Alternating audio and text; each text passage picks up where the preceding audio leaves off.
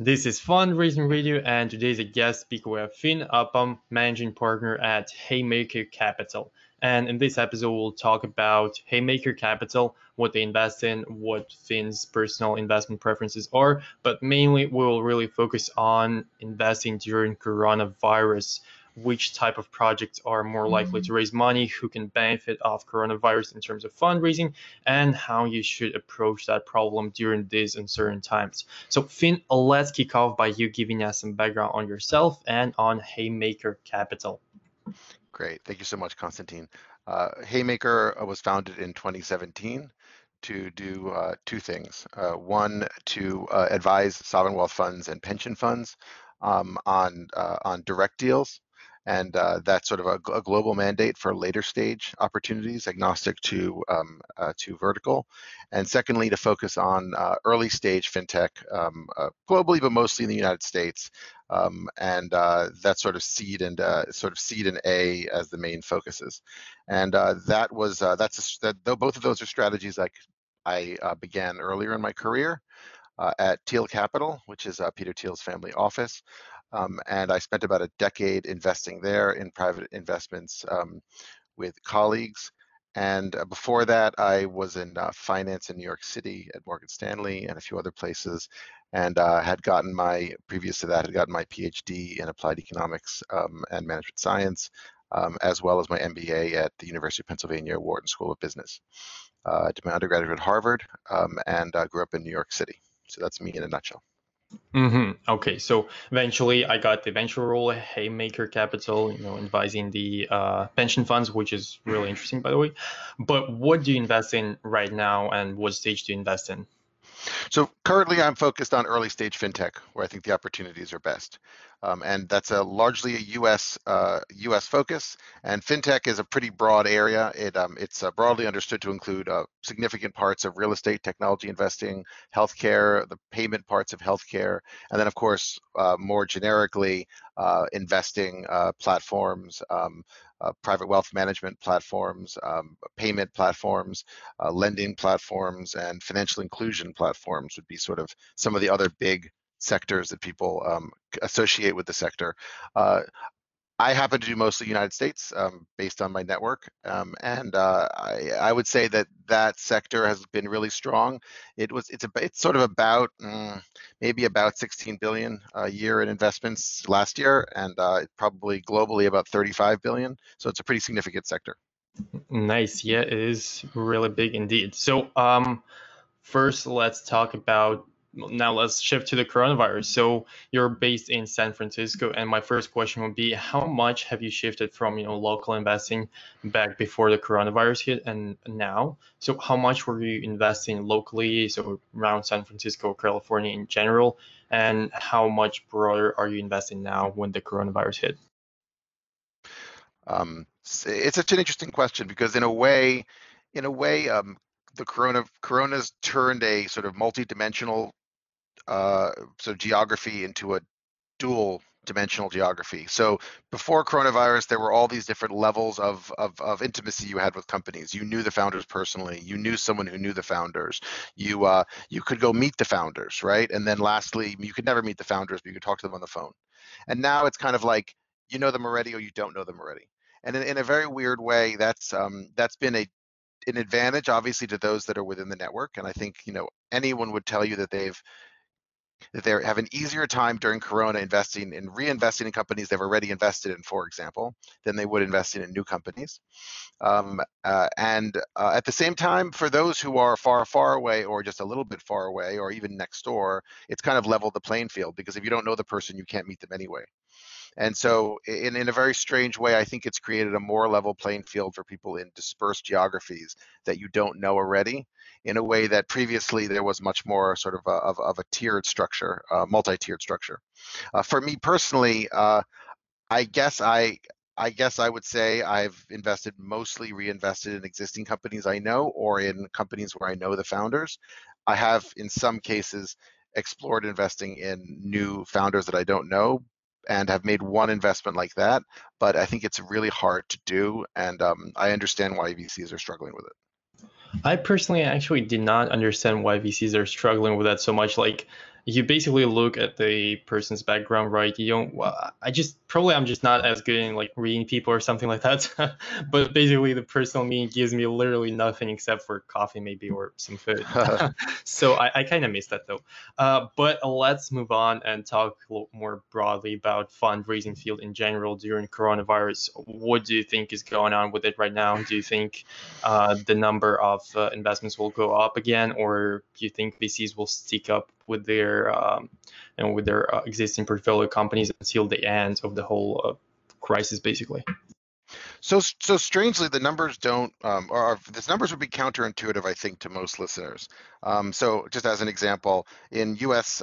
Venture funding, we had 4.12 billion in investments in Q4, which should be pre-coronavirus, 2.63 in Q1 2020, which would be sort of half coronavirus, half not. And then 4.66, which to remind you guys is way above Q4, and in fact is a high for all quarterly amounts of invested in fintech. Now, that would suggest that fintech investing has gone up. When you dig in a little bit more, I think your intuition might that investing has become harder might be justified in certain areas. So early stage fintech's taken a significant hit, going down from a quarterly peak of 611 million down to 444 million. At the same time, late stage investing, as you'd expect, has gone significantly up. So I think what's really happened is a shift over to later stage as people become less able to meet people and build new relationships, I think, to our previous conversation. And those companies that are accelerating and doing well, able to say, I'm going to put the pedal on the metal while everyone else is having trouble and really accelerate. So I would say COVID has had the effect of further separating the winners from the losers. And that is a really bad thing, I think, for new entrants and for people with more complex strategies that aren't suited to COVID. Or, for example, if you had I think challenger banks, for example, in fintech have had a really hard time recently, largely because they've had to change their focus on what was to some extent a vanity measure of customer growth to a more substantive measure of revenue, which I think is a metric they weren't as focused on. And then marketplace fintech lending has been challenged as well, just because they're obviously the underwriting has become more difficult and the defaults have Right, gone up. right. That's true. That's true. Actually, I'm planning to interview one company really soon that's doing exactly that. The market lending for student, I mean for college students specifically. So that one should be fun. But you're completely right here, and the early stage sector is heavily struggling. And as a person working at a venture studio investing in like idea stage companies, I really feel that. So let's talk about those people who are struggling. Most of my listeners are early stage founders. So let's talk about them. What's your recommendation to them right now? What should they do? I'm sorry, repeat the question, please.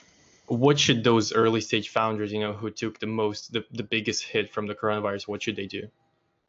Uh, so I, someone I used to work for always used to say, the goal is not more startups, the goal is more good startups.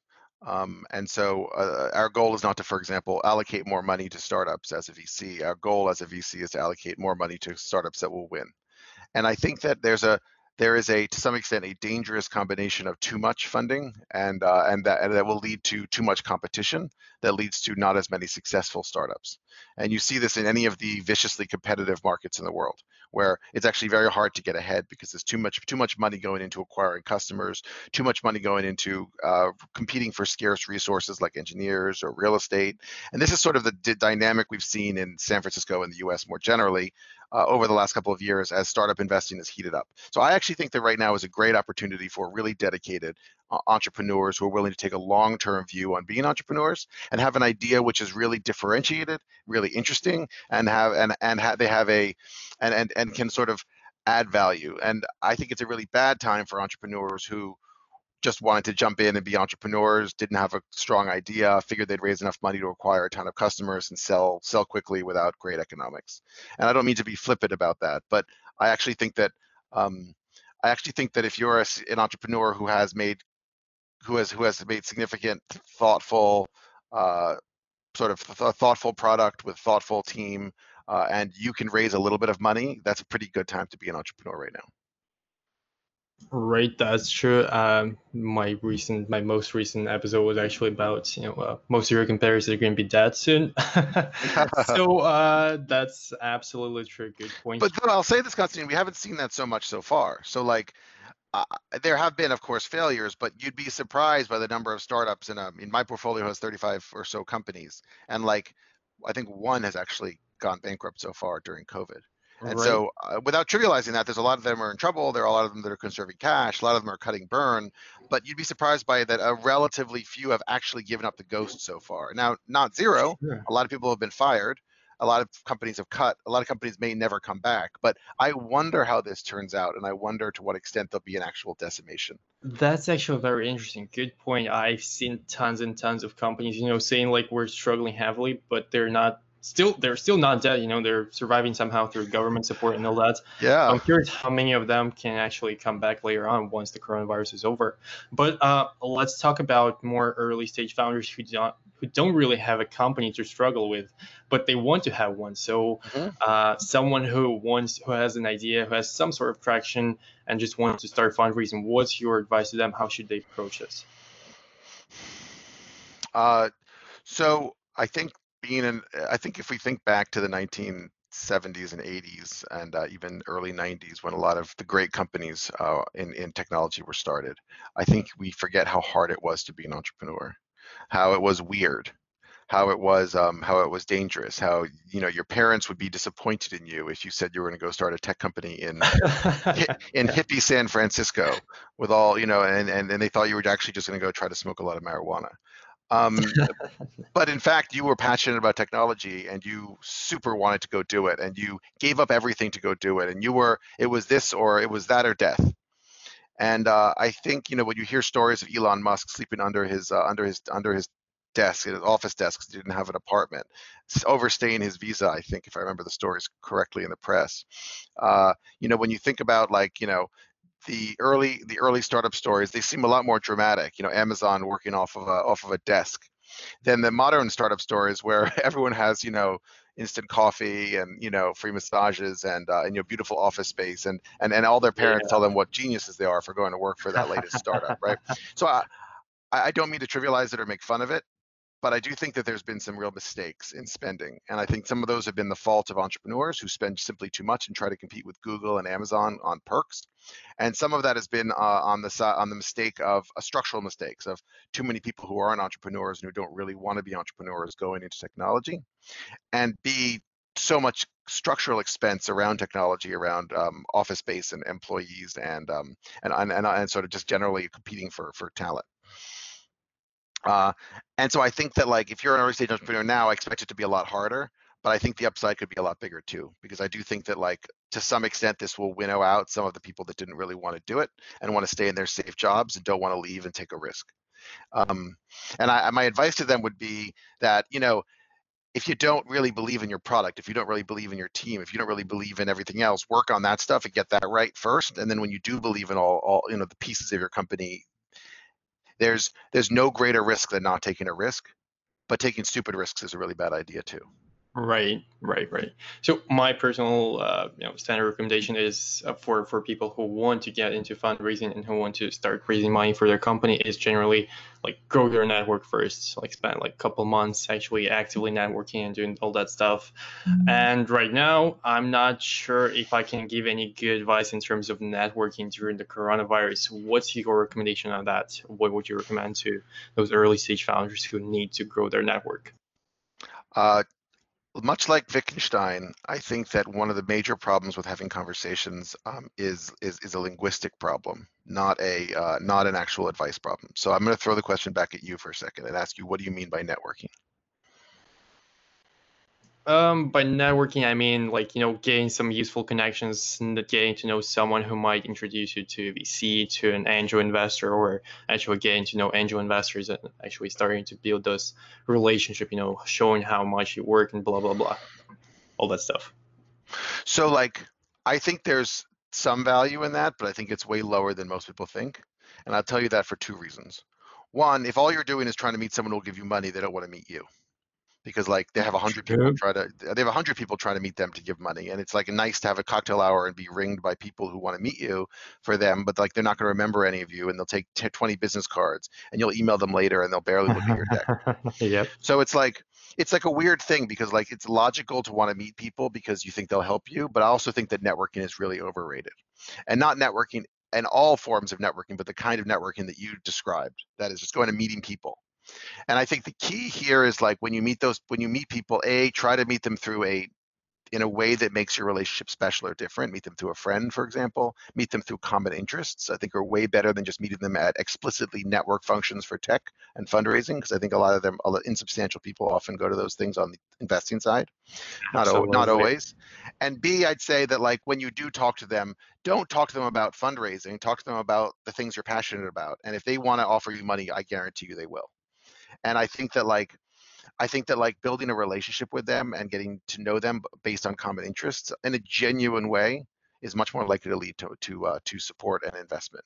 And trying to meet them so that you can network with 100 people and manage those relationships while you fundraise, and then dropping them all after you end fundraising, I think will not. Now, the first that I suggested might be a longer term route, but I think it'll result in more durable relationships, a better life, and potentially more money. And what's your recommendation on that? How can you turn into, I mean, how can you turn the I think fundraising deeply. process Think deeply into? about your think deeply about your interests, and think deeply about your passions. Think deeply about why you're doing what you're doing, whether it's professional or personal.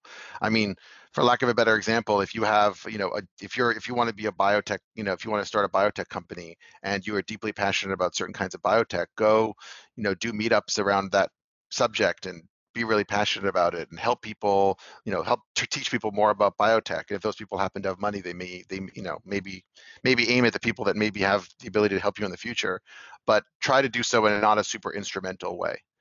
That is, I think people sense when you are trying to use them for something, and that's fine in business contexts, but I don't think the early stage startup is so much business as it is personal. And so when you approach Right. people like business, like I'm trying to get something from you, I think it's really hard to succeed. There's also the weird dynamic that a lot of founders are much younger, and a lot of the people they want to get money from are substantively older, not always old, but like, 10, 15, 20 years older. And it makes like this networking even more awkward and asymmetric. Yeah, right. That's actually a good point. And the meetup advice, I think it's great. I've heard it multiple times, and I guess it should be working. Yeah, so try that. So let's move on and talk about another topic that I get asked about a lot, which is alternative sources of capital. The deeper we go into this recession, the less early stage founders can get access to VC funding and angel funding, the more they seek for alternative sources of capital. Can you recommend a couple that you personally like? That's a great question. I think a really important one. So to the earlier conversation we are having around bootstrapping and having this environment being much tougher, I think that like I think that VC is a really interesting and really substantive way to raise money, but it's a way, not the way. And so I think there's two approaches. If you want to be a consultant, you'd say it's the cost, the revenues, and the expenses, right? Think of VC as one kind of revenue, but not the only kind of revenue. So Right. there's been some companies recently, for example, that will give you that will actually lend you money against SaaS revenue contracts you've made. So if you're a company, basically selling a SaaS product, you can actually sell the next 2 years or some function of the next 2 years of that revenue upfront and get that money immediately in the door to build more customers. And that's sort of a really interesting way to sort of like accelerate growth without taking dilutive capital. And that company's name is let me just find it here really quick. That company's name is Pipe. Other ideas are like, I think family offices are now considered basically VC, but other ideas are obviously bootstrapping, using your own savings, which I think people know. I think other ways of doing that are taking venture loans, which I think were really hard to get for an early stage founder. Other ways of doing that is even if you have other assets that you can actually borrow against, even startup assets. A lot of people were previously in a company where they have shares in that company, but it's private. Now there's companies like 137 Ventures, which will actually lend you money against your startup shares. But like long story short, the best way to raise VC and to get money is also to cut your need for money, because the less money you need, the less dilutive it'll be, and the less money you have to raise. And I think that the angle there is think deeply about how you're going to acquire customers, because in my experience, a lot of the expenses you think of as structural, so like get cheap office space, hire people that are passionate, sell them on the passion, not on the money, sell them on the shared vision, not on how much you're going to pay them. You don't need all the perks, I think, now, especially with no offices and no meetings. Mm-hmm. But I think most importantly, customer acquisition, which is, I think, the biggest expense for a lot of, especially fintech, but in general companies, was acquiring customers. And I just think that going forward with fundraising becoming more volatile and harder, the idea that you're going to acquire customers in a conventional way is zero. So how do you acquire customers in different orthogonal ways might be a more important question than how do you fundraise in different, more orthogonal ways, although I think both are important questions, because solving the cost problem does solve the revenue problem, right? Right. Um, and so on the customer acquisition side, I can give some very specific advice. So it's like B2B is one way to do that. Partner with companies that already have customers and get them will give them access to you. They will give you access to their customers. B, truly do a new product to new customers where your product is truly needed, and there'll be a virality to your customer acquisition. And this you see in a lot of financial inclusion plays in fintech. And on a related note, truly have a product that's 6 times better than anyone else's product, so that people really, really love it. And the unfortunate but necessary implication of a product that's 6 times better than any other product is that you start with a very, very small market size.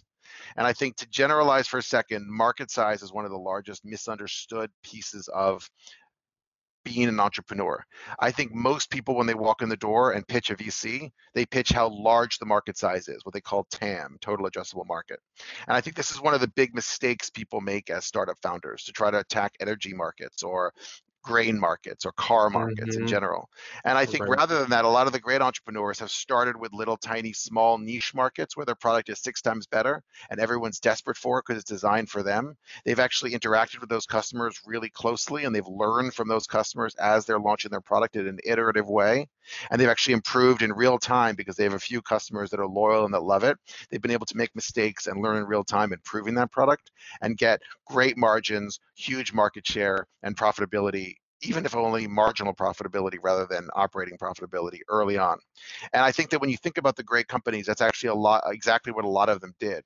When you think of Tesla starting with electric roadsters, which is not even a market before that, or you think of Google starting with academic PhD researchers, Googling stuff. It was started in more academic markets, or Facebook starting in college campuses, in one college campus, in fact. And so, like, a lot of these companies ironically started in micro niches where they were superior, and therefore obviated the need for as much initial capital, and they were able to build as they served the needs of a small community that they felt really aligned with and that really needed their product. And I think the better answer of how to fundraise is, how do you need less money, or how do you spend less money? But I think it's still important to raise a little bit. Right, that's actually great advice, and narrowing down your, addressable market is great advice. And thanks for mentioning Pipe. I've never heard of them, and I'll make sure to include the link in the description of this episode. So if someone's in SaaS, maybe that's an option for you. So take a look at it. But we're moving on to the types of companies that are more likely to raise money right now during the pandemic. So what kinds of businesses, or what startups in which fields are easier to raise money for? So I'll tell you that I think there are some fields that are more likely to raise right now. But I'm also going to reframe the question just a little bit and tell you what I think is like another version of that question. So I think that financial inclusion companies in fintech have a great opportunity to raise, but more generally, companies that serve those who are in need of alternate solutions to problems that were accelerated or made worse by the pandemic. Whether that's Zoom, or that's a lending product that you need because you need more money, or that's or that's like a media product because you're bored. I think those companies that play into the pandemic would be, or are well positioned, but that's sort of obvious. I think B2B is always been, and the higher up, the larger the companies you serve, the more durable this time is for you, because larger companies are still spending. Although on the SMB, small sort of the small business side, it's been very painful. And I think payment transfer companies in fintech, but more generally companies that do flows that aren't that affected by fintech, food, internet speed, clothing, all that kind of thing. They're doing either well or badly depending on the exact space they're in. Certainly the sweatpant businesses are doing really well during COVID, although I assume the suit businesses are doing badly.